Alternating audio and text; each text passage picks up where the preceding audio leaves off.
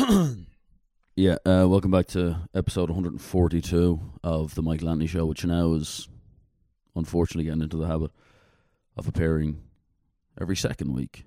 And although it's nobody's fucking concern why, it is something that's going to stop, and I hope everybody who is listening to it is doing well.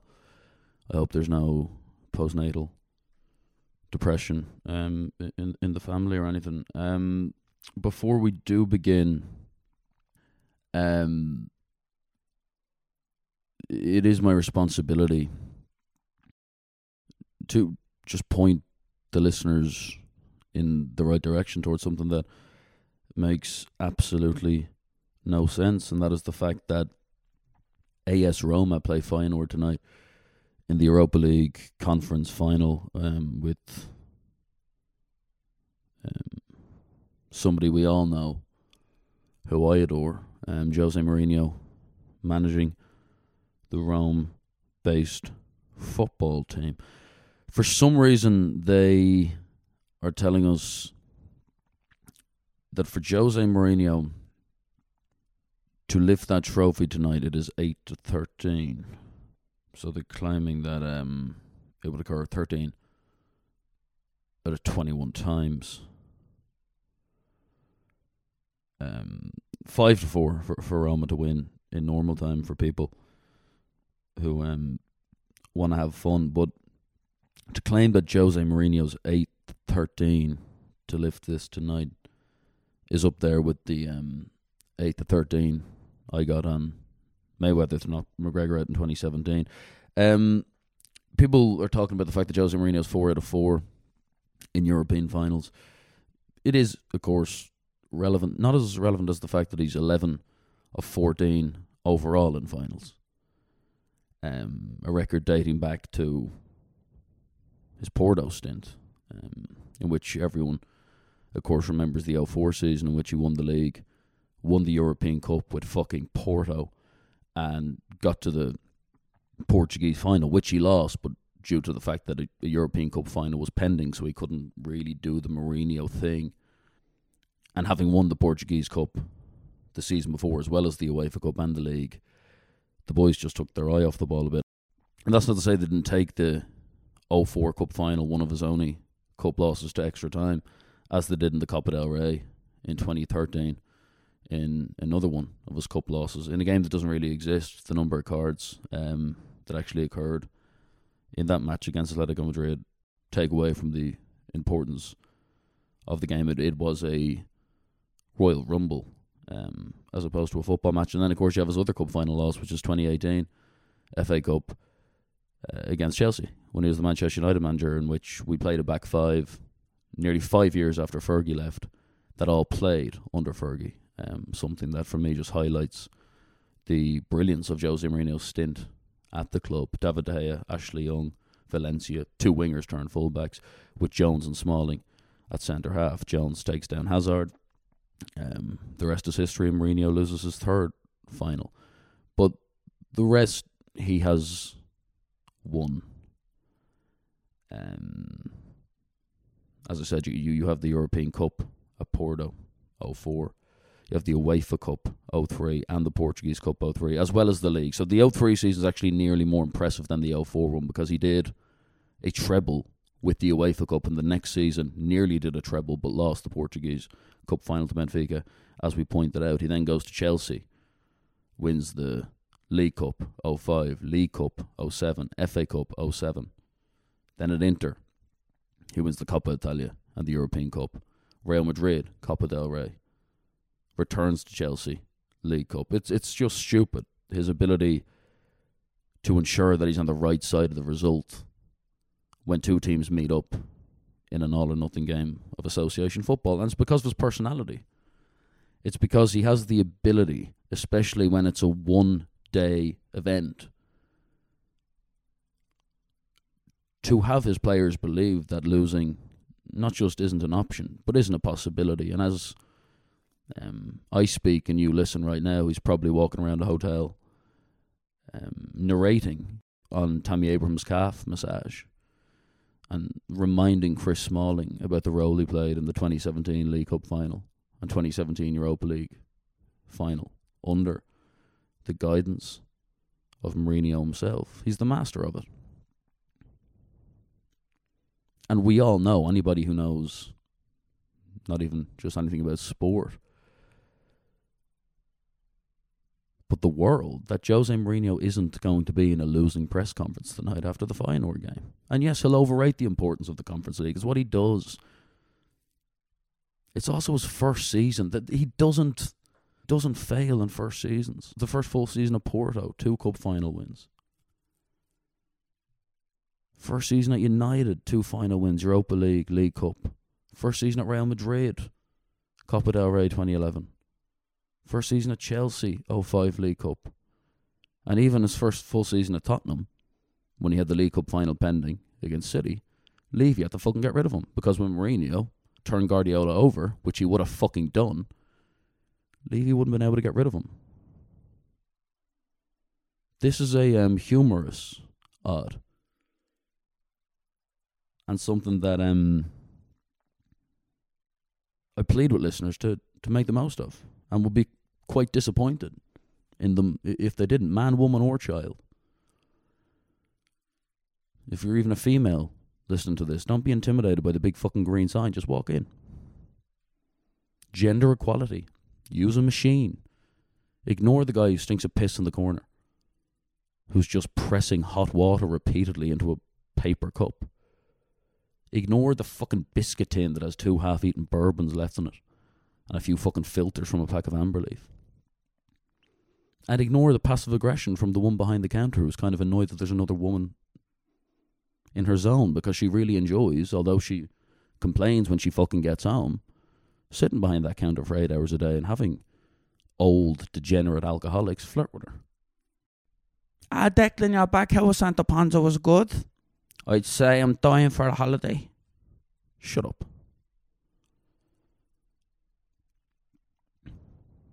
And another thing I must say to you, don't use the toilet. If you've ever been in a situation, like you're in a foreign city and you've no option but to go to the toilet, so you have to walk into the Burger King or the McDonald's, and you just gather more and more tissue on the back of your foot as you walk to the toilet. If you think that's bad. No, sorry, another thing about that is, why do people, the way we treat toilets in places we don't give a shit about, just, for me, says so much about us as human beings. Whenever you walk into a fast food restaurant and the jacks is and shit, we're very quick to blame the homeless or blame the late night kind of piss up culture. But ask yourself the question, do you respect it when you go in? I don't. I love to complain about the stink of piss or the shit all over the walls in the Burger King jacks, but when I go in there, I contribute to it. I'm not taking the flush as seriously as I would somewhere else, or even necessarily washing hands. But some of the shit that goes on in there is inexcusable. The fucking used nappies, all that shit. But if you think that's bad, a Jacks and a Buc-ee's will change your life. So if you are a female listener, taking my advice on this, take into account some of the things I've said. In and out, use the machine. Or maybe even have a chat with your fella and see if he has an online account. But if he's been denying that to you for the last 6 years, as well as his monthly cocaine use, I doubt he's going to expose himself in the name of the Europa League conference final, which he probably already has heavily backed. Most likely a completely idiotic market, like anytime goal scorer. Leave him. Leave him. He's a waste of time. And people are asking me as well, why haven't you been speaking about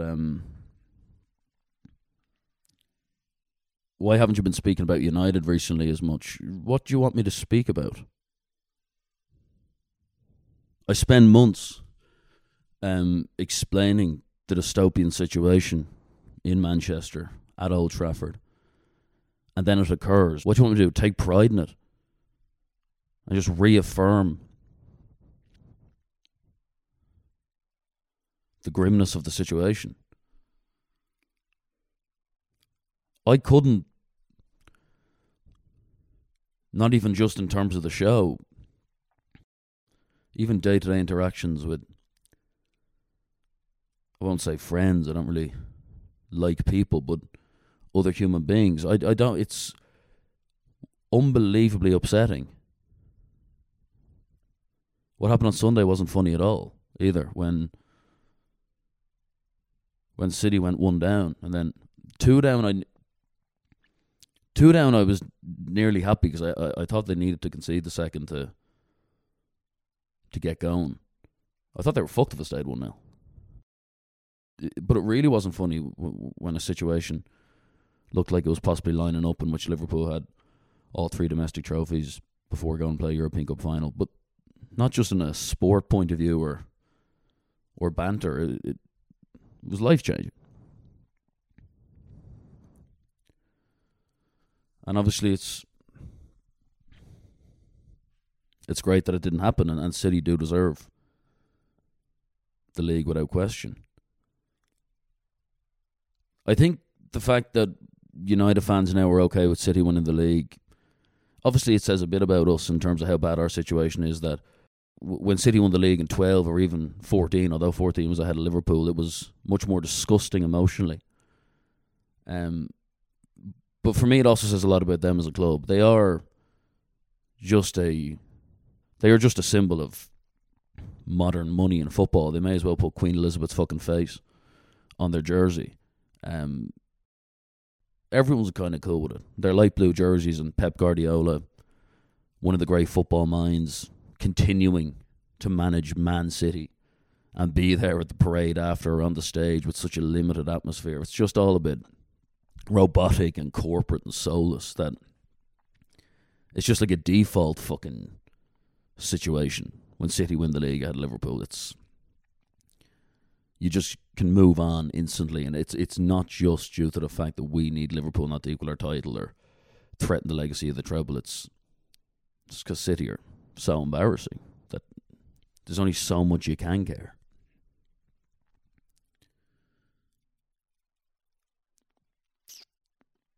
But the United situation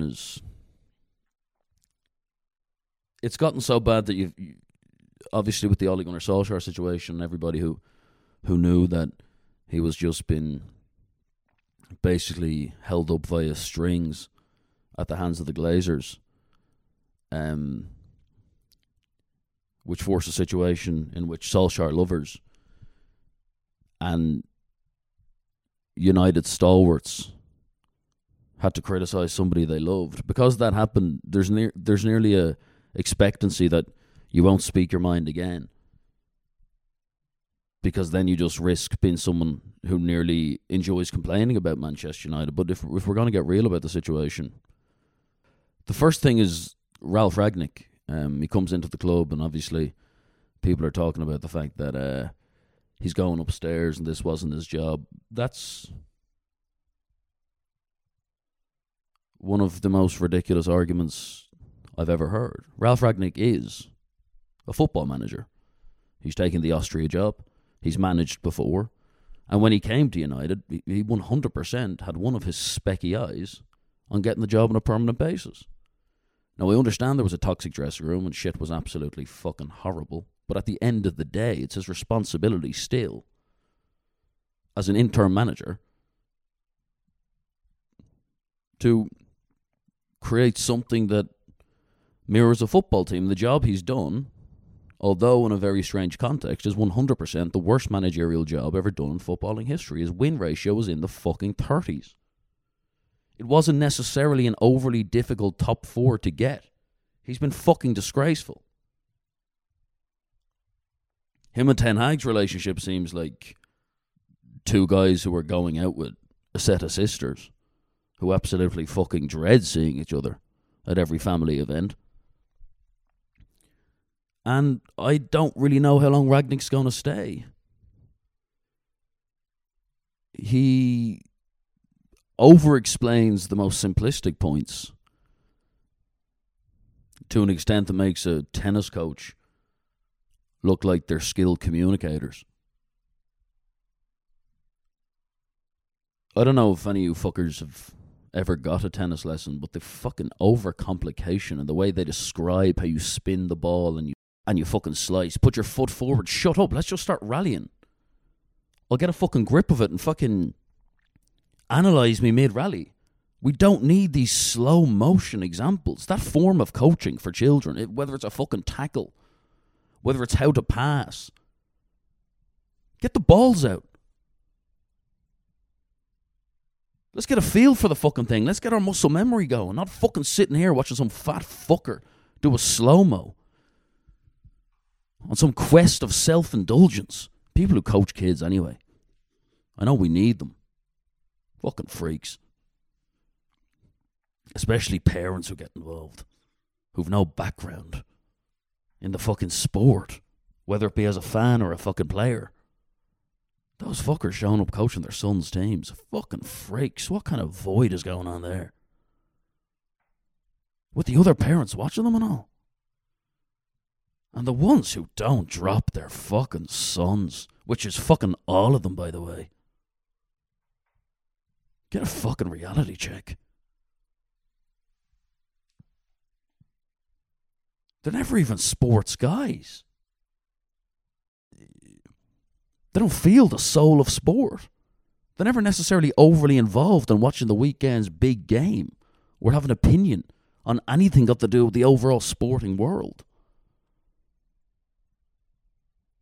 They are just fucking freaks living vicariously through a kid who wants to bury their fucking head in the sand out of humiliation, the fact that their dad has a pair of fucking boots on. Trying to make up for the fact that they couldn't get on the fucking team themselves when they were younger. They are... Ragnick nearly reminds you of one of those guys. But to go a step further, and this isn't something I want to say, because I like Erik ten Hag, and his managerial career so far has been impressive. He's done a good job everywhere he's gone. Although in the Dutch league, I mean, Frank de Boer won 4 of them with Ajax. But if we're going to judge him in terms of his tactics, his man management, his eye for a player, all that stuff is, you can't question it. I also like the fact that Steve is coming in, although there was a possibility of getting Steve to come on the show not too long ago.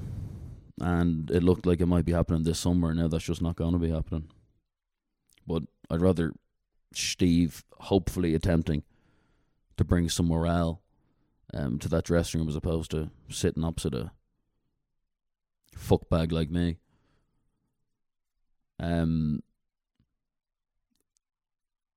The only problem I have with the Ten Hag situation is personality.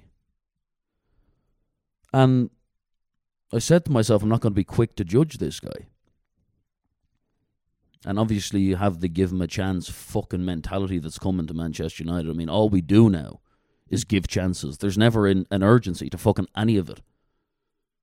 Give him time. And then what? Then get into a debate a year and a half into it whether or not he's good enough or not, and then the fucking same cunts are saying give him time. I think you know quite early. And in his presser, I know people are saying that he was, whatever, stoic and stern and businesslike.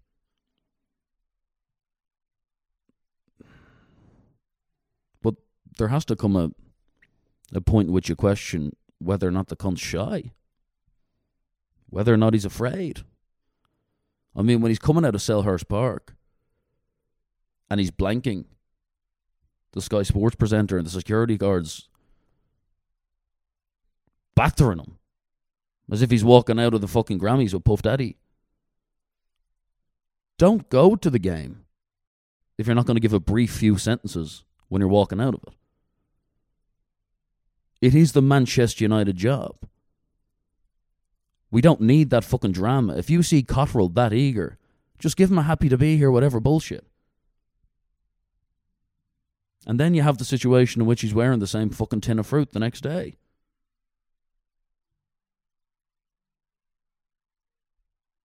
I mean, I'm not a materialistic guy. I don't give a shit about what he's he's wearing or his style of suit, but I mean, it's a very standout piece. It's a fucking cream jacket. Is there no one in the fucking PR team who could say, not a great look, Eric? It's the same fucking tin. But it's not just that. It's when he walked in and he's arranging a nearly forced relationship with the journalists who are at it, who will be the kind of bones of the journalists who go on the pre-season tour. And he's looking to create this kind of mannerly thing in which he's not overly committing to anything. If he's not going to make some statements or commit to anything and say things like, I make analyse. I mean, I thought his English was better as well until the presser. I don't know if it was nerves or what. The English, especially for a Dutch guy, it's average at best. But if he wasn't ready for the presser, don't do it so early. But I don't know if it was a case of not being ready. I think that the reality is there's a possibility the job's too big for him. And Manchester United management comes down to personality. Whether that's fucking Tommy Doherty, Ron Atkinson, two guys who had half-decent stints as Manchester United managers considering the context. Fergie, obviously. Sir Matt Busby. And even Ernest fucking Magnell. Back in the day, complete showman. Took us on tours around Europe before anyone was fucking doing it. Is it a safety net to get in the quiet Heisenberg-looking fucker who we think can do it, but it will still be nearly a bit of a surprise if he challenges? Because if Poch comes in with the looks, the charm, the experience in England, there's an expectancy on him. There's an expectation attached to him immediately. The media and United fans nearly in general wouldn't really give him the time. And that's not necessarily a bad thing. Because urgency and pressure is what creates brilliance in football management.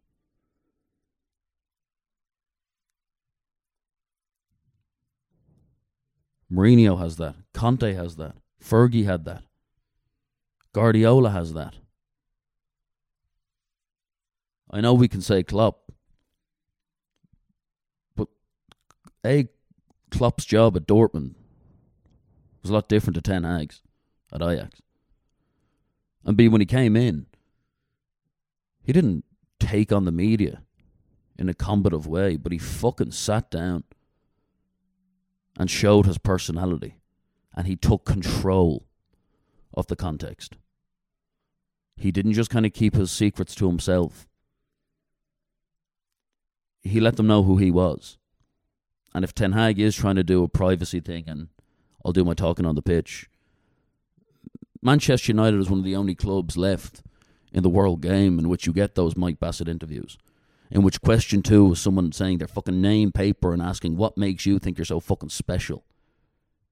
Not necessarily what does it feel like or how proud are you to have this job. That might come, but straight off the bat, what gives you the audacity to take this job? And they will keep prodding you until they get a reaction. So that guy who's trying to internalize things and not express his emotions goes in on himself.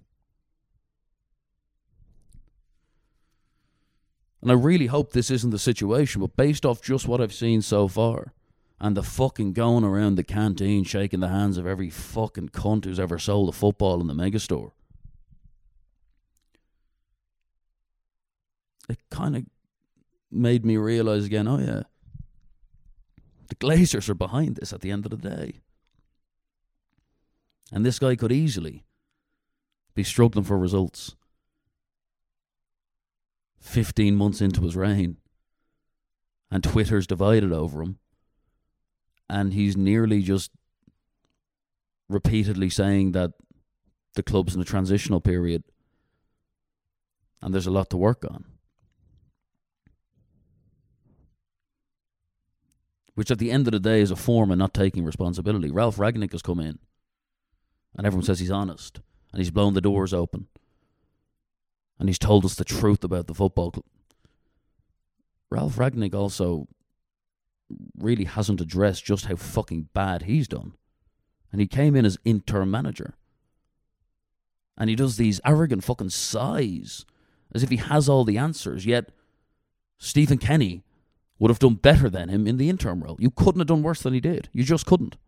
If we'd kept Carrick until the end of the season,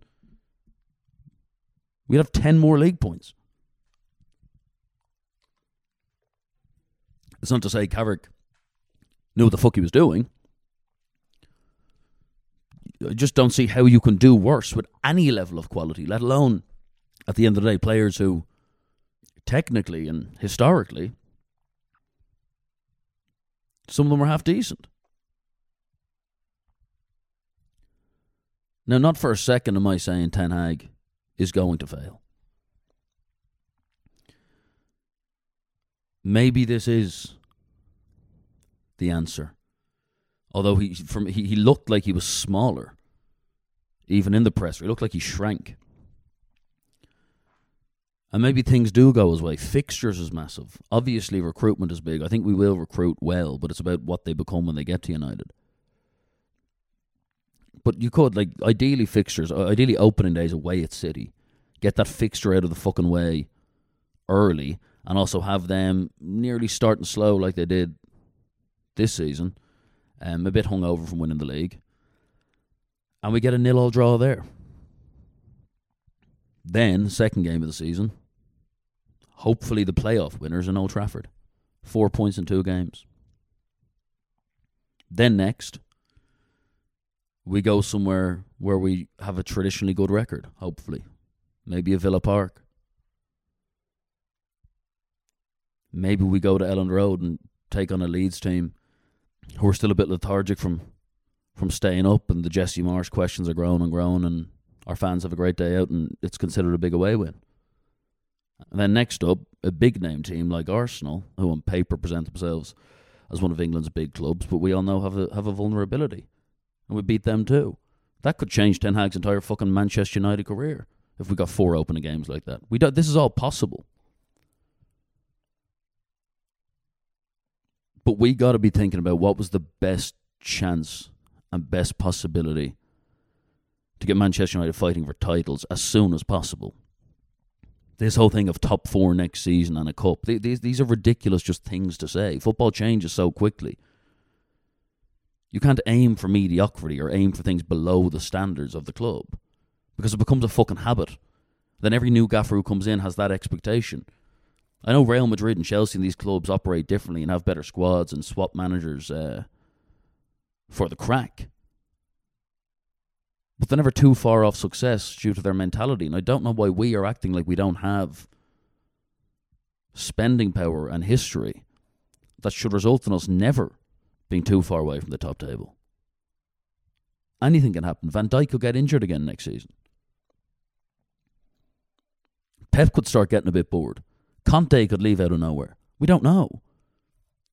But stop aiming for 4th. Aim for fucking 12 points in your first 4 fucking games. That's Ten Hag's aim. But if we got 4, the way we've set it up now, no one's going to have a problem. If Poch came in and got 4, pitchforks. There's parts of me that fear it's a safety net appointment. And the Glazers love it. That's the truth of it. And I really, really hope it isn't the case. As I said, you cannot question him as a footballing man. You cannot question his background.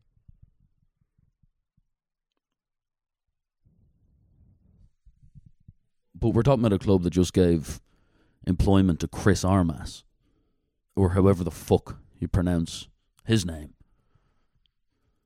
We hired him in a footballing role.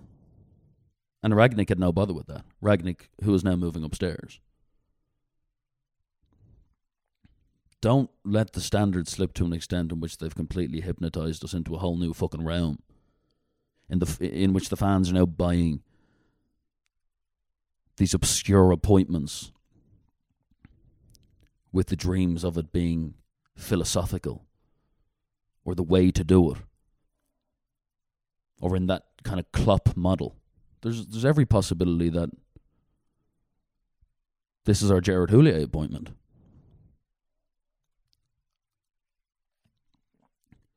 That kind of drama with Roy Evans, that co-manager shit. Now we've Ragnick, who was the interim, apparently moving upstairs, and there's the Austria job. It's all very fucking dramatic. And people blanking reporters and security guards knocking the heads off them. It's very much soap opera stuff in which it doesn't really seem to be controlled or have any planning or meaning behind it. It seems a bit like we're throwing darts at a fucking board hoping that it hits treble 20. And Manchester United fans have to realise that the guys who are making these decisions, Richard Arnold, people like this, who for some reason now is not necessarily disliked, that guy is Ed Woodward.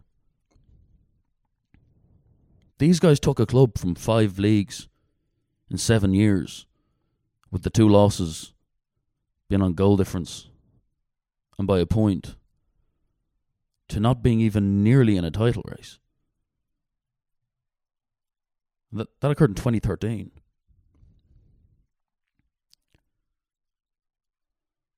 So yeah, I could talk about United and say Ten Hag's the answer, and I'm buzzing for it, but I fear the personality isn't there, but Jesus Christ, I hope it is. I hope a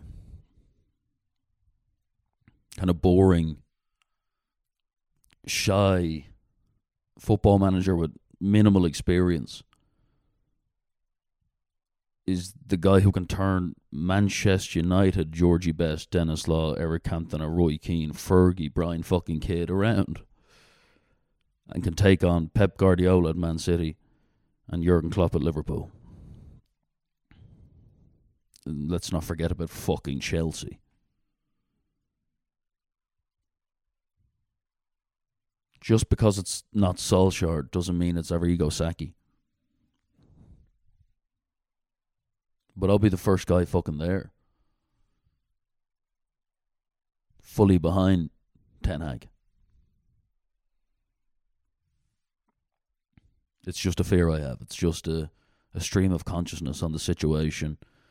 Been asked to talk about Manchester United. It'll be wrong of me not to talk about it honestly, and do what a lot of football fans do and just blindly follow the decisions of bankers and accountants about topics they don't understand. So yeah, the best bet's just to ignore it all. Hope for good fixtures. Hope for fucking posts to be hit on the inside and not the outside. And yeah, to even just talk about the players and shit like that at this point is ridiculous. Those fuckers aren't worthy of analysis. But here we go, Eric Ten Hag. Welcome to the Theatre of Dreams, and hopefully we can shock the world, because that's what it will be. We've opted to get someone in to shock the world, as opposed to someone who nearly gives opposition fans that genuine fear of oh fuck.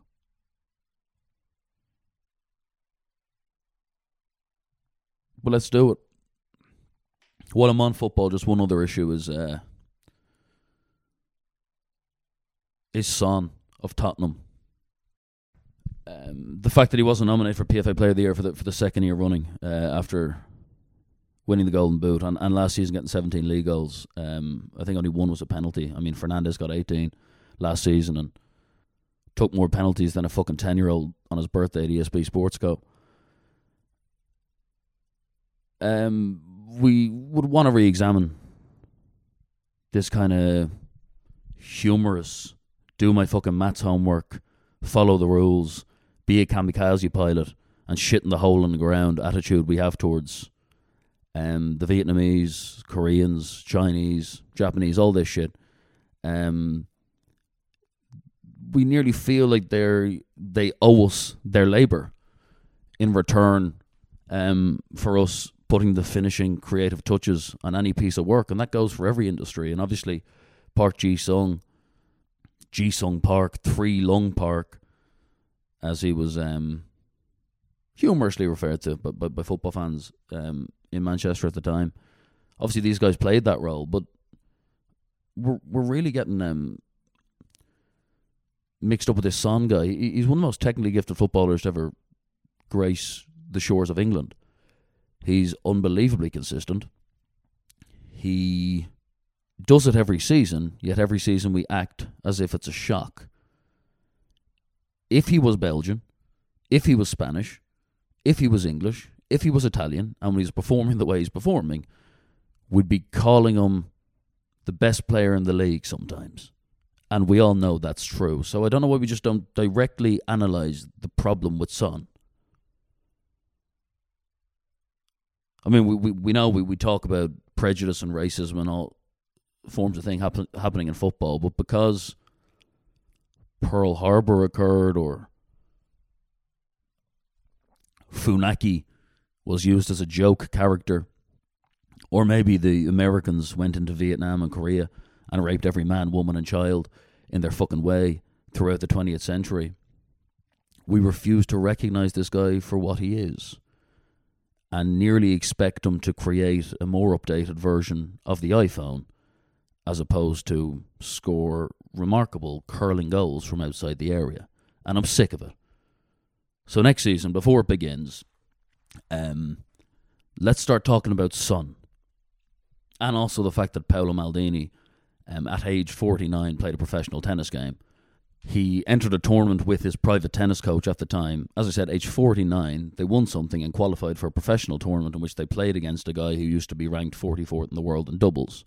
That was after he retired from one of the greatest football careers of all time. Really don't know why we don't have tattoos of Maldini with a tennis racket, because it's fucking stupid. Anyway, let's crack into the chat with this week's guest, Father Dougal, Ardal O'Hanlon. It's fine. I was on a flight a few days before in that fucking AC. This fucker was eating a bag of crisps beside me, licking each finger after he fucking have one. I don't get crisps. If you have to give a fucking Polish prostitute blowjob to each one of your fingers every time you put a fucking what's-it in your mouth, you pig. Anyway, he was making sure both the fucking AC little circular things were on fucking maximum level, which blocked the shit out of your face. So with a blocked face for this. Fucking eyes under pressure, no smell, all that shit, which just makes you angry. But no, I hope you enjoyed. Ardal's a good man and a pillar of Irish society, really. Rate the show on Spotify and Apple Podcasts and yeah, tell that fucking colleague or fucking cousin you have to see at some fuckbag's wedding about what we're doing here at the MA show. Back next week. Here we go.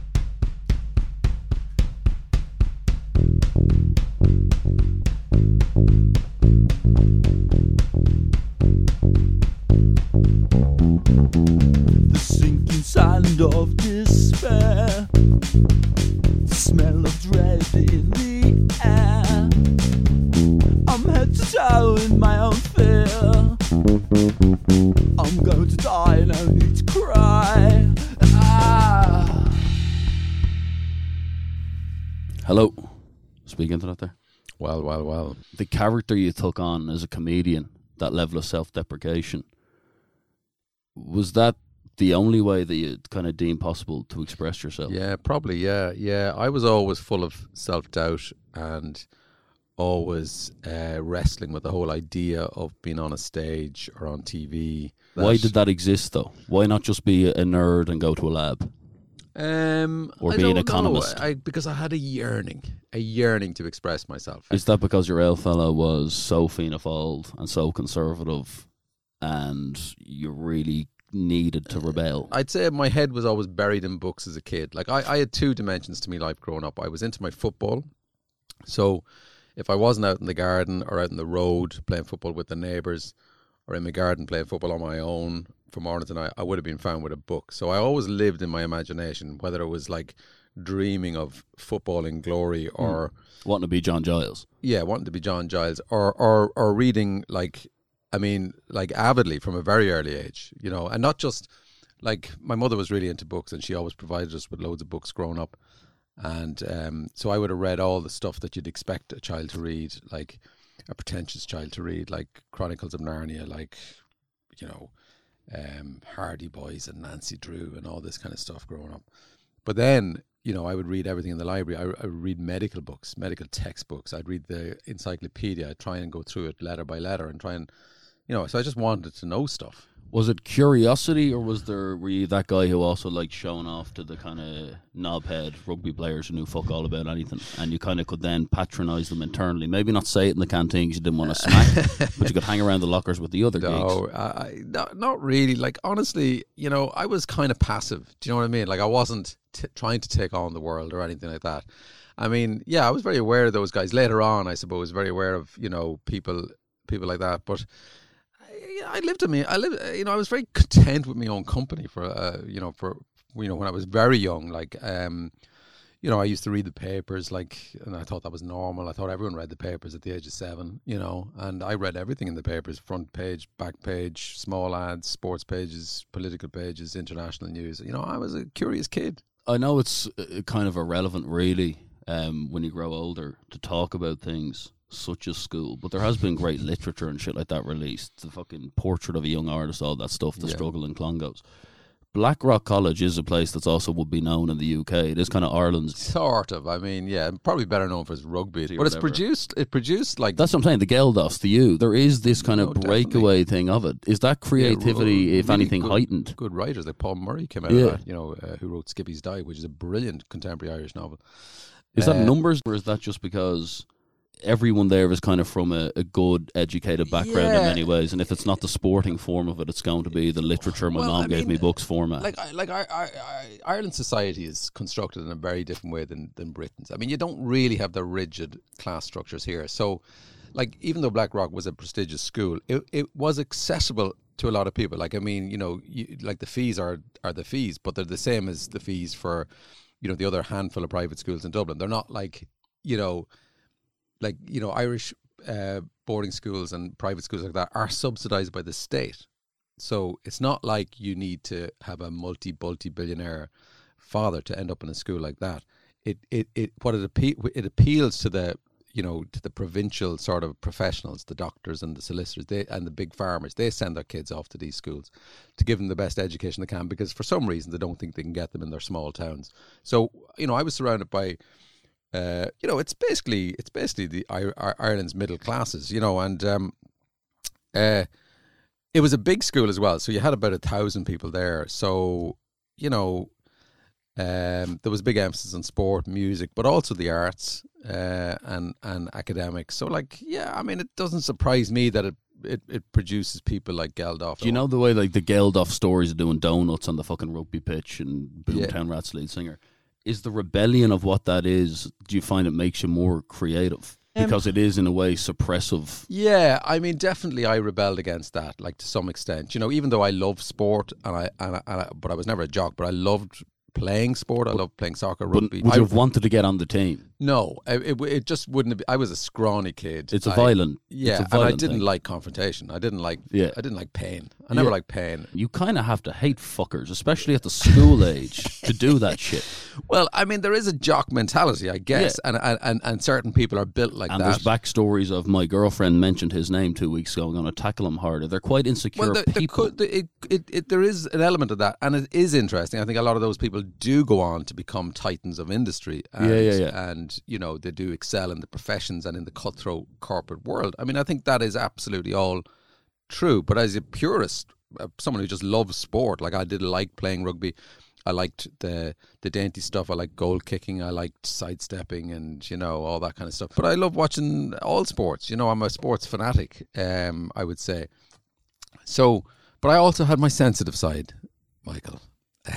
So I used to write poetry as a 14-year-old boy. Were you getting slagged? Not really. Like I was a very self-contained kid. Like even though I would say I was kind of shy. I would say I was under a lot of people's radar. People probably wouldn't have been really that aware of me at school. Like it was a big old environment to be thrown into. I was very self-conscious about my country accent, actually, in South County Dublin. There'd be things like that, you know. For me, it's really important. Like that kind of environment doesn't shape you. It goes some way to making you very independent, to being able to stand on your own 2 feet, you know, because it is a dog-eat-dog world sometimes. But you also make great friends. You know, friends for life. You know, and you develop a thick skin. You know, how important is that moment then, in that 6-year debate or whatever, where out of nowhere that kind of yearning to be heard, you put your name down for the fucking debate and you essentially do your first stand-up set in front of all of the cunts there. Yeah. Was that the most nerve-wracking creative experience of your life still to this day? Probably, yeah. It was definitely a big leap into the abyss. Like I did not know what to expect. How did you know to do that? Because everyone would recommend that. That is the piece of advice. Yeah. Swim out to the deep waters. Yeah. Is the only way to pursue yourself creatively. No, absolutely. And it was coming for a long time, I think. You know, I suppose I wanted to be noticed as well. Like, you know, I wasn't going to excel on the rugby field. You know, academically I was fine. Like, but I mean, I was really shy in class. I hated being asked to answer a question or anything like that. I got very embarrassed if I was asked a question. Yeah. You know, and we were always taught growing up to hide your lights under a bushel. You know, don't put yourself forward for anything. I mean, it's a real part of growing up in Ireland. Like, certainly in rural Ireland, you know, just don't show off. Don't speak, really. Don't speak, exactly, yeah, and keep your head down. Which is why so much Irish writing and even music, whenever people do have the bollocks, even someone like McGregor, even in a weird kind of writing form like that in combat sport, whenever they go for it, it's nearly guaranteed to make noise because it stems from pain. Yeah. And it's either give a full fuck or give no fuck. Yeah, there's very few Irish people you see floating in between. No, that's really interesting. It's kind of it's volcanic, like when it does erupt. Roy Keane. Yeah, no, I get that, and you know, and you see it in music and everything, you know, and I do think, like, kind of art feeds art as well. Like, and I mean, if you know, we always, you know, we have this reverence for writers, singers, even poets, you know, storytellers in all their forms. You know, there's this reverence, and there's this kind of thing where, you know, I could do that, or it's perfectly normal to do that in somewhere like Ireland. You know, it's perfectly acceptable. It's valued. You know, so like for me, it was coming a long time to do that debate. I knew I kind of had a good instinct for comedy, I think, at that stage, even though I wouldn't have watched an awful lot of TV comedy. I wasn't inspired by just getting laughs from mates. Yeah, it was. It was just like that feeling, which I think maybe you're still chasing. Maybe that's why I still do it. Is you're still chasing that camaraderie where you can't breathe, you're laughing so much, where you're just with your friends, and you want that day to go on forever. And you love to be the guy that caused it. Caused it. You got that reaction. How do you parent as an attention seeker? What do you mean? It's not an ego, but it's nearly like a hypnosis. That providing of that joy becomes so addictive. If I had a comedian parent, I just go, give us a set. How do you get stern with fuckers when you've been Dougal? I know. Well, luckily I have a wife who's even though most people think she's a lot funnier than me, she is the yin to my yang, and I guess she has more authority than I ever managed to muster. But I have my limits as a parent. Like, I mean, I have a good relationship with all my 3 children, and you know, I think they do respect me. I think they've actually grown to like my comedy quite a lot over the years as they've got older and copped on to what I was actually trying to do. And, you know, there's certain lines that I don't think they'll cross with me, and I won't cross with them. So a role that's not often talked about, but I remember watching because somebody once told me that I looked like a character in the show, and I took pride in it, so I kind of studied it. That Skins character you play is disturbing. Yeah. He's a fucking scary guy. Yeah, he is. He's a CD. But he's not necessarily corrupt. That bad. When he kind of pervertedly kisses the young Naomi character, whatever, and he's then apologetic. He's a really well acted paedophile kind of self-hating fucker when he's taking that role. When I saw you play that, because I probably hadn't seen you since Father Ted, I was going, shit, he's storing something there. Oh, well, listen, I'm glad you brought that up. No one else ever does. I love doing that. And that was the brilliant thing about Skins at the time. Like, not only was it bringing on young actors, it was giving people like me who were associated with certain things a chance to step out of their comfort zone and to try something radically different.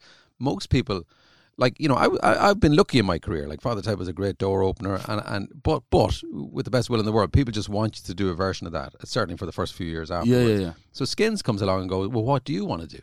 Grow a and I go, beard. I want to play a seedy, scruffy, slightly corrupt, compromised individual. And so they got me to play this teacher who has a relationship with a mother and daughter simultaneously.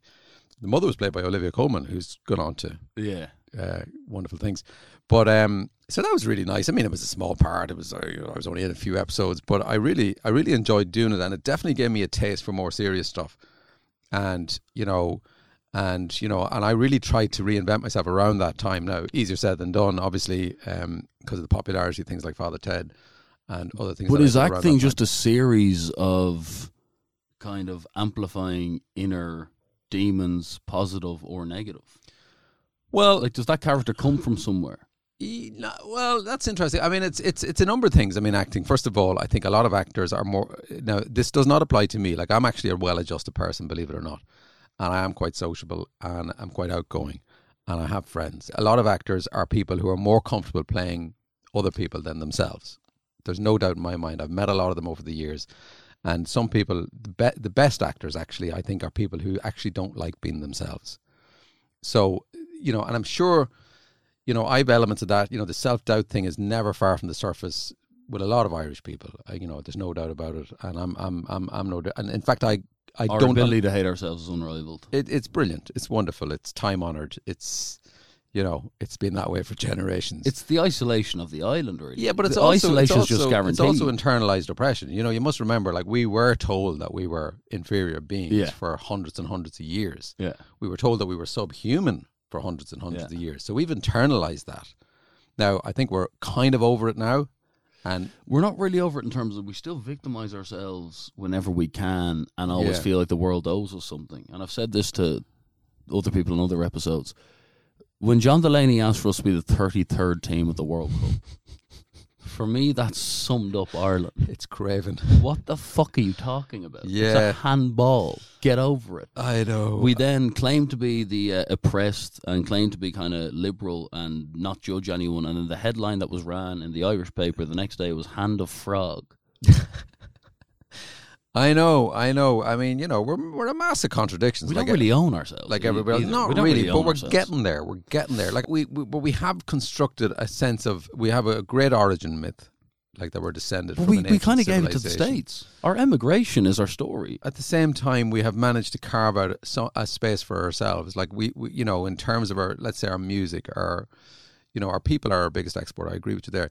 But, you know, our culture is not far behind, you know, in terms of our literature. Bad. Even our comedians, like we exported a lot of comedians to Britain when I went. I was that way. Culture in Ireland now is excessive, though. Minimum creativity, overpriced coffees, overpriced pints. Okay. Fucking Elephant Castle arriving in Wicklow. I'm not going to entirely disagree with you, but I will say this about my own 3 children, and I don't think they're unique.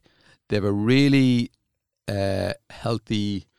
What is it like? You know, they're much more aware than I was at that age in terms of like how to relate to other people. Okay. They're very comfortable in their own skin.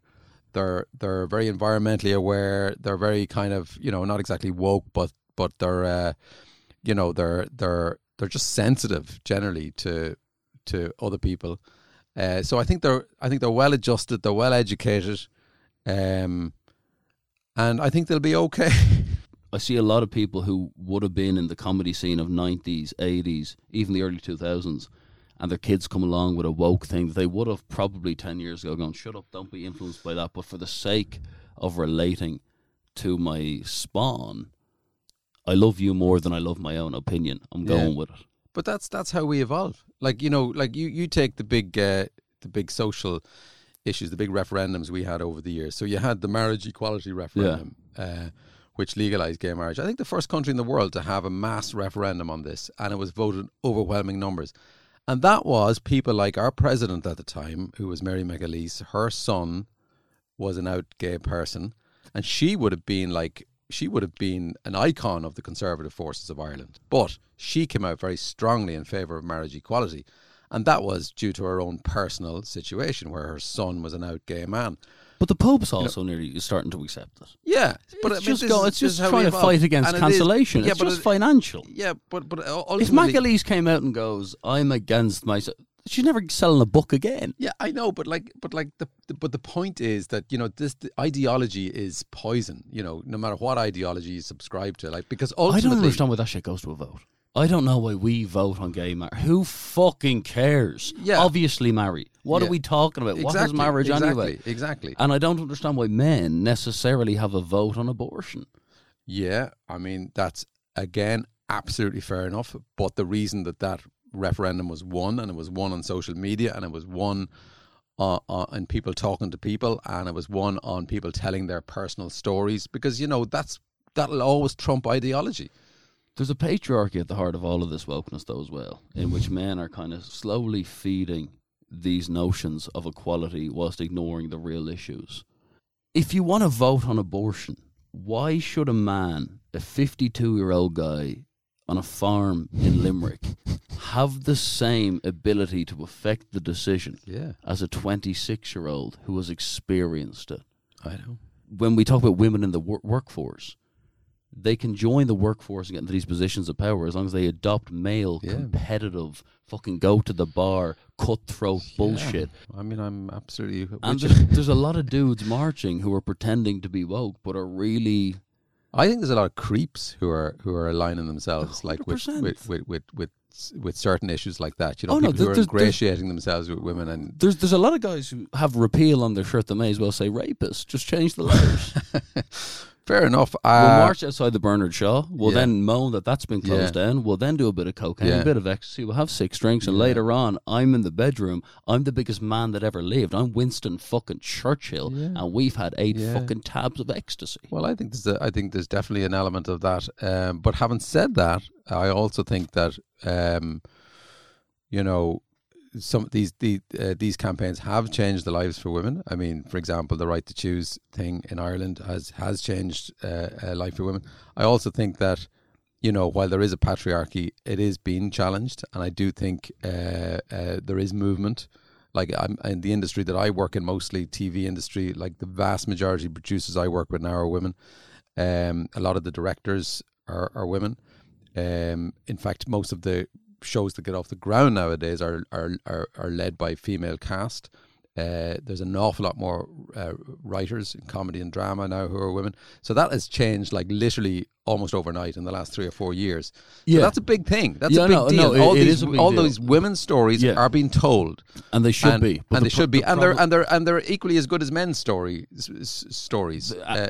But always were. And this whole thing that we're slowly dripping them, we're writing. But what do we do? In 20 years, we eventually have equality. If we could get it into our psyche that we are fucking equal off the bat, it shouldn't be an achievement that females are directing and writing. I agree 100%. There's just an absolute disgusting culture in which we still make the decisions. Yeah, but it is changing. That is the point. And while you and I would love it to change right now, radically at the drop of a hat, I mean, the world turns slowly, always has done. But cancellation culture doesn't help it. No, I mean, it's counterproductive ultimately. It pushes people back into their trenches, is what happens a lot of the time with cancel culture. Why do you have to have a villain? We had a villain for years. Learn off us, sad cunts. I know. Well, there is a fight back. Yeah, Why can't it be a fight together? But that's how it's always worked. Like the revolution always goes too far, and a lot of heads are chopped off. And then over time, stability emerges. In relation to the cancel culture thing, like I think there's also a danger that you could overstate it. Do you know what I mean? It's not really as pronounced as it sometimes is in the media, because I'm particularly on social media where everything is magnified and everything is a fight to the death. I do stand up still, a lot of it. And sometimes I'm on mixed bills. And in stand-up nowadays, identity politics is a really big deal. So a lot of people on a bill will be talking almost exclusively about their identity, whether it's as a bisexual woman or whether it's as a black guy or whatever. Now, I'm a bit old and crusty, and I'm sort of just all about the comedy. And I've learned, even though I might have been worried a few times over the last 5 or 10 years, am I still relevant as a pale, male and stale white guy? But I've come to the conclusion that my point of view is every bit as valid as every other human being's point of view in the world. For a start, I've got the added advantage of experience and know-how. And when I do these shows, people like me as much, if not more, than everybody else in the bill. So I think we're in danger of overstating it's all just words. The perils. Yeah. We do love arguing and we love ideas, and that's why we're here today talking these things over. The left wing now express hate. That wasn't always the message. Was love, and now the message has become opposition focused. Absolutely, it is. It's horrible. It's so adversarial. It's so confrontational. It's black or white. It's everything in politics, culture wars, everything, and it's really unfortunate. It's horrible. I hate it. What do you make of the Graham Linehan thing? I had him on 2 years ago. He knew, and he really kind of thought he was doing I'm speaking up against the Nazis and the Jewish culture in the 1940s thing. I know. Look, on a personal level, I feel sorry for Graham Linehan. I think he I don't know how he got involved in this particular issue and why he became so obsessed with this particular issue and so absolutist about this particular issue. I feel sorry for him as well because he's not overly wrong. Well, I mean, he's not wrong to the point of cancel. No. Okay. Well, look, I think you have to be careful how you tease this out. I certainly do in my position because people would just jump any sort of faux pas I make. But like the way I would see it is, what I would say about it is that it was probably the way he handled the debate. He is a confrontational online. On his social Twitter media. Shit's so stupid because verbally he doesn't come across that way. Yeah, but you see, like having a debate on Twitter, like it's ridiculous. There's like have it in a podcast where you can actually tease things out across the table with someone, but to do it on Twitter with a megaphone, in that toxic environment, I mean, you're not going to win. You're never going to win that debate. So basically, he is the architect of his own downfall from that point of view. Like you take someone like J.K. Rowling, who's probably got more credibility as a feminist and as an old school feminist, who has probably, yes, there probably is a point of view that she's entitled to, as is Graham entitled to his point of view. He's anti-patriarchy. He was the critic of the Catholic Church and the women's role in Irish society. He was a guy who. Yeah, no, and look, that's absolutely fair enough. And there is an argument there. Now, look, I'm very much a person who doesn't know the answer in terms of legislation, in terms of everything. I don't know. My instinct as a human being and as a citizen is that everyone should be able to live the very best life they can live. Now, when it comes to transgender people, I don't know what that is. A lot of his points about the children, though. A lot of his stuff is about the parents making. Well, a lot of his stuff is about the extremes. It's about men will go into female dressing rooms and men will go into and prison. About prepubescent medication to change the biology. I know. So look, I don't follow the debate as closely as you do, obviously, and it is an issue that I'm still learning about all the time. And I'm still, listening and learning and trying to figure out a position on this. I don't have a worked out position on this. I don't know if there's uniformity within the transgender community about this position. Isn't it strange the way, all we want to do as people, you're a creative artist who provides nothing but his observation about the world for the entertainment of others, and that's your legacy, that they have put such a constant pressure on all of us that even when the topic of talking about this comes up, we nearly need to have our guard up. It's scary stuff. But it's the world we live in. Why can't we live in a world in which, even if you agree or disagree, you can just say, fuck him, too much arrogance, a writer went to his head, he's overdoing it, or else he's a bit right, he's getting harshly treated. But you make sure you have to go, I don't know about it. Do you not feel like the fucking... I do. Gestapo were sitting outside the studio. I do. Don't culture scary stuff. No, it is. I agree with you 100%. But you know what, is the issue that important to you that you need to go out on a limb like that? That's the way I would look at it. For example, I mean, there are issues that are important to me that I Do you nearly that I respect tend to, them though? that I Because tend to dwell on. it was risky and rejected by RTE to fucking portray the Catholic Church the way he did back in the 90s. He went out on a limb there. Like, Yeah. think about the aunties and the grannies mates he would have fell out with then.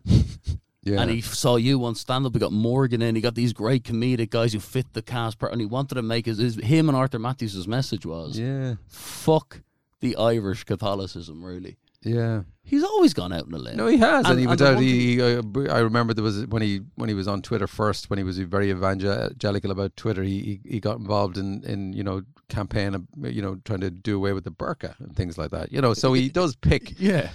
controversial issues. There's no question about it. But I for me, yes, I am a fence sitter, but also, I think as an artist, I think it's your responsibility to stay very independent, actually. Very non-partisan in terms of politics, and try and explore issues from every side. But my point in terms of wokeness is that the only people we should cancel are the people that are making it up. Even if Graham Linehan is fucking a mile off and he's so wrong and doesn't understand what these people are going through, if he believes it, we should hear him. Because if he believes it, we can change his mind and we can talk. No, but absolutely. But the cancellation of people like him off social Yeah. media and ruining his life and all this shit, it's ridiculous. Yeah, no, he believes absolutely. it. On a He's personal not, level, I feel so sorry for the man. He's a loss to comedy writing for sure. But he may have a second act or a third act. I don't know. Louis C.K. has made a spectacular comeback, and because he was probably more. It's all about money, isn't it? CK, could they fully cancel him? He was a pot of gold. Yeah, Dave Chappelle has weathered everything that's been thrown at him. Maybe it's different in America. I don't And know. Lennon also isn't a stand-up. He can't verbally explain it constantly. He doesn't have the audience of the Pam. Yeah, maybe. Although he did have a massive Twitter following. But I also think Graham, how did he handle the argument? I don't think he handled it very well. Yeah, no, I have seen some tweets in which he properly lets himself down, which I don't understand why he did it. But I think the anxiety built up. But he got very passionate about it, and I know, but he became very single-minded about it as well. And so, he lost perspective on it, I feel. Yeah. Now I don't know, because I actually did not follow it that closely. The even fight though, got even too though I am bad, asked so about everyone it. went mental. Stalin ended up fucking letting them kill his own son as opposed to. But that's what happens. You double down. You get involved in a spat, and you want to win the argument rather than actually. You want to score points rather than actually win the argument. Is the way I see it, almost.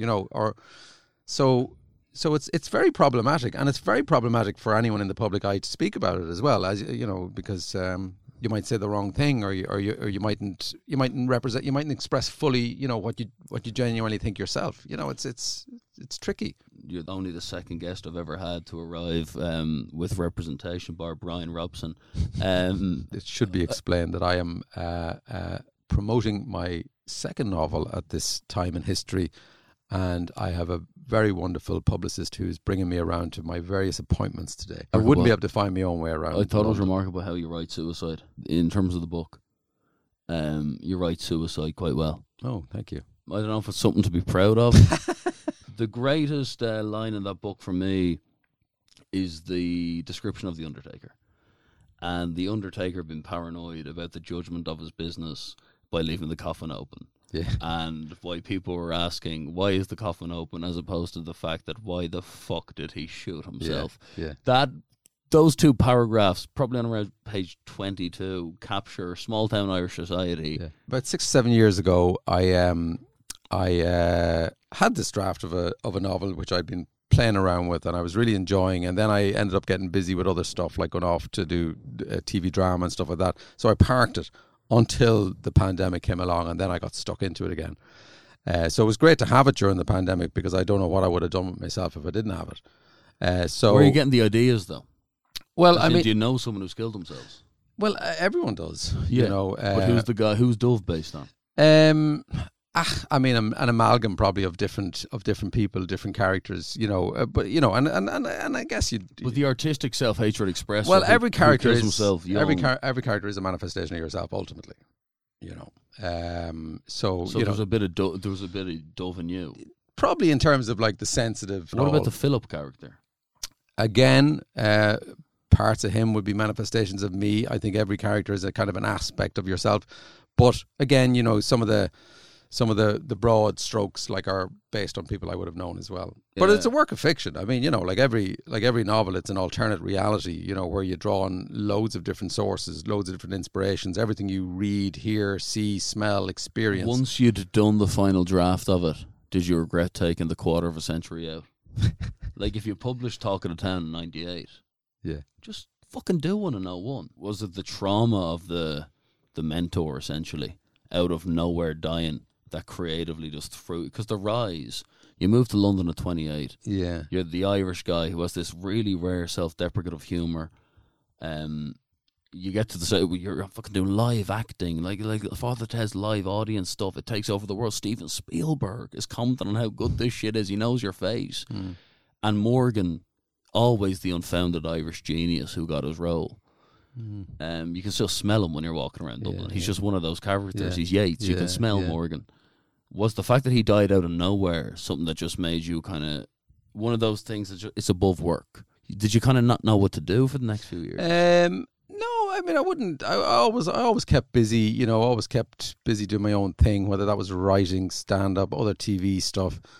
I mean, you know, Dermot's passing was definitely a kind of I wouldn't say a wake up call, but you know, it kind of like, you know, you go, oh my God, life is short, life is precious, you know, don't waste time. Like, you know, definitely you think like that. But I think you think about that, like when anyone close to you passes away, you know, you just think, what am I doing in my life? So you definitely take stock. And where do you think he'd be now if he'd lived post-Ted? I don't know, actually. He was a funny sort of character, you know. Would have been a Hollywood role kind of thing. I don't know what he would have done. He would have liked to get his own projects off the ground, and I'm sure he would have got stuff off the ground, you know, in a Coogan type way. Yeah. You know, I'm sure he would have got different things going. I mean, he had a very active imagination. He was always working on something. You know, I think he felt he was in the Last Chance Saloon in terms of like he had sort of, you know, he had burnt himself out in Ireland. He'd done all he could there, and this was his first big break in the UK. So, you know, he was determined to make hay after Father Ted, and then of course he was stopping his tracks. Were you at that party the night before when he died? No, I was at my own little thing. Like he was with his family and friends. I was with my family and friends. It was just a night. It was basically a night after we finished filming the last episode. Yeah. Were you good mates with him? Yeah, pretty good. I mean, in you know, in the sense that we'd worked closely together for 3 or 4 years, and we did sort of, you know, you forge very intense friendships on these TV sets and stuff like that, because you're working together all day long, you're laughing. You know, we got on very well, and to be honest with you, like we saw each other a lot between series as well. We used to play five-a-side together and things like that, and we used to see each other at Christmas for a drink and everything. So, you know, and in fact I was just his partner happened to text me out of the blue the other day about something, and you know, so no, I mean, I had an awful lot of time for him, and we got on very well together. There was a really good camaraderie on that set. It never spilled over into any sort of rivalry or animosity or anything. In fact, Pauline McGlynn, who played Mrs. Doyle, I've worked with her for the first time in 25 years over the last couple of months. We actually play a married couple in a thing, in a thing called Rosie Malloy It Gives Up Everything, and we play her parents, this character Rosie Malloy. What's the shift like from I'm a nobody and we're taking a risk here on a pre-show and I want fame, to then the second series and now I have excessive fame? You're thrown into this world, and it's an exciting world, and it's a bit daunting as well. You know, so, and I think there's always this tension, and I think it goes for probably anyone in the public eye, anyone in the performing arts, you know, between this desire for, you know, to keep your privacy and to just keep your head down, and, you know, to mine it for all it's worth, you know. So you're always going to have that tension. Do you know what I mean? Like every time you do a new show, or every time, like for example, every time you write a book or whatever, you're putting it out there, it's going to be subject to scrutiny. It's out of your hands in some ways, what people think. And, you know, it takes a long time for you to learn to let that go and not to let it get in on you or bother you, you know, the way people might be scrutinizing you. I think my family are kind of very proud. They're always a little bit nervous on my behalf, I would say. You know, like, you know, you know, I think they would take criticism of me more personally than I would take it of myself, probably. And And I don't think they've ever had a problem with that kind of fame. They know it won't go to my head, you know, in any way. That, like, you know, I live a fairly quiet, modest sort of a lifestyle, keep my head down, love the work, love going out to work, whether that's live on a stage or on a TV set or whatever, you know. So, like, I think I've found a good, healthy way to live my life. Do you know what I mean? Like, I mean, I love the work. But I'm able to leave the work behind when I close the door in my house. But it's not that you're hard. Advertising your personality and your humour, which are things everyone wants. Everyone wants to be the funny guy or the guy who can express themselves, and you have to portray yourself as the guy who doesn't give a fuck what people think. Yet we all do, obviously. Yeah. What's that separation like when that door does close?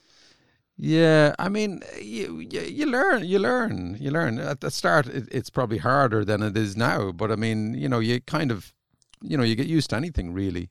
It's a roller coaster, and you don't know what to expect next. You literally don't know from one day to the next what you're going to be doing, how it's going to be received. You just don't know. You just plow on. You know, you go on to the next thing and the next thing and the next thing. And you know, I think I have a good balance in terms of, you know, I spend a lot of time not doing an awful lot, which is great as well. Sitting at home, reading, watching stuff, playing tennis, going for walks with the dog, hanging out with my family, seeing my friends for coffee, you know. So I think I have a good work-life balance, actually, and the pandemic reinforced that, if anything. You know, that this is, you know, you really do have to make the most of every day and treasure every day, enjoy every day, and you know, it's all about people, it's all about interactions. What did you make of the situation yesterday with Leeds? I was happy, I was elated, I was relieved. Were you nervous watching it? I couldn't bring myself to watch it. As in, it meant too much to you? It actually, I was sick. I've been sick since Christmas watching them. And every week it's just been another colossal disappointment. So even though I'm very elated that they're still in the Premier League, I'm still deeply distressed by how badly it all went. Did you stay loyal to them throughout the years of I did, Championship and League One? Yeah. No, absolutely. What do you make of the whole Jesse Marsh situation? Do you buy into do you see the comedy as the Ted Lasso, or do you think that he's actually a half decent sports manager? Well, I mean, it's hard to get over your prejudices about Americans and soccer. So I'm not sure yet. I mean, you know, I'm prepared to give him the benefit of the doubt. The wheels came off the Bielsa project, which is, you know, painful. It was painful to behold at the time, but you know, the definition of madness is doing the same thing over and over again and expecting a different result, and I think Bielsa was guilty of that. Do you think it would have stayed up? Bielsa stayed? I don't know. I don't think so. I think it was just imploding at that stage, so I don't know. Do you think the name is big enough to pull Leeds back into minimum Leicester level in the next few years? Yeah, you would think, you would hope, actually. You know, because they're obviously a big town club, and they're the only club in that big city, you know, capital of Yorkshire. You know, I think it's one of the few clubs you can say they should be a big club, and you could say with a fair degree of confidence they will be a very big club again. They definitely need more investment. You know, they missed the boat in terms of bringing in new players. So big Christmas. Though Leeds was that, like that 0-1 semi-final in the Champions League. People think that was a shot in the dark out of nowhere. It wasn't. Leeds were European Cup finalists. The Don Revie era, all that shit kind of goes. It's like Liverpool. As a United fan, I never thought they were fucking gone. Yeah. And if they think United are gone now, they're just delusional. Leeds were never gone. They were always going to come back. They won the league in '92. They always had huge support, even in the Championship. Even when they dropped down another division, they always had like really big support. Like, over 20,000 people were coming to see them every week. So support's kind of what does it. It's the reason Newcastle were bought. Is their fan base. But I actually going to see success. But I actually didn't mind. Like yesterday, I was totally resigned to another season or two in the Championship, and I was kind of almost looking forward to that, thinking, well, you know, that's a great division, that's a great league. You know, every match is competitive in that league. It'll be great. Leeds will win a lot of matches. They might lose some and they might draw some, but you know, they'll be competitive every game. So I was kind of absolutely resigned to that. Ardal O'Hanlon, appreciate you coming on. Thanks very much. Thanks for having me. Brouhaha. Is that how you pronounce it? That's how you pronounce it. Brouhaha. Can mean anything. It can mean, you know, I fell over. It can mean there was a massacre down the road, you know. It's a great read, and there's many people listening to this who are so fucking unaware they could do with the literature. Thanks for tuning in, MA Show. It's been how many years, my boy? Audiobooks, där vet du. Shorter than you still don't know my tears of joy.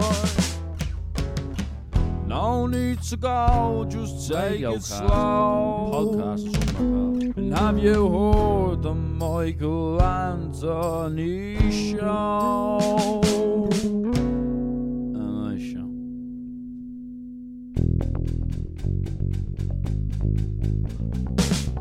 Makes me feel just fine. What's it help to see? Makes me see the light. What about those tears? Cheers, believe my eyes. How's it make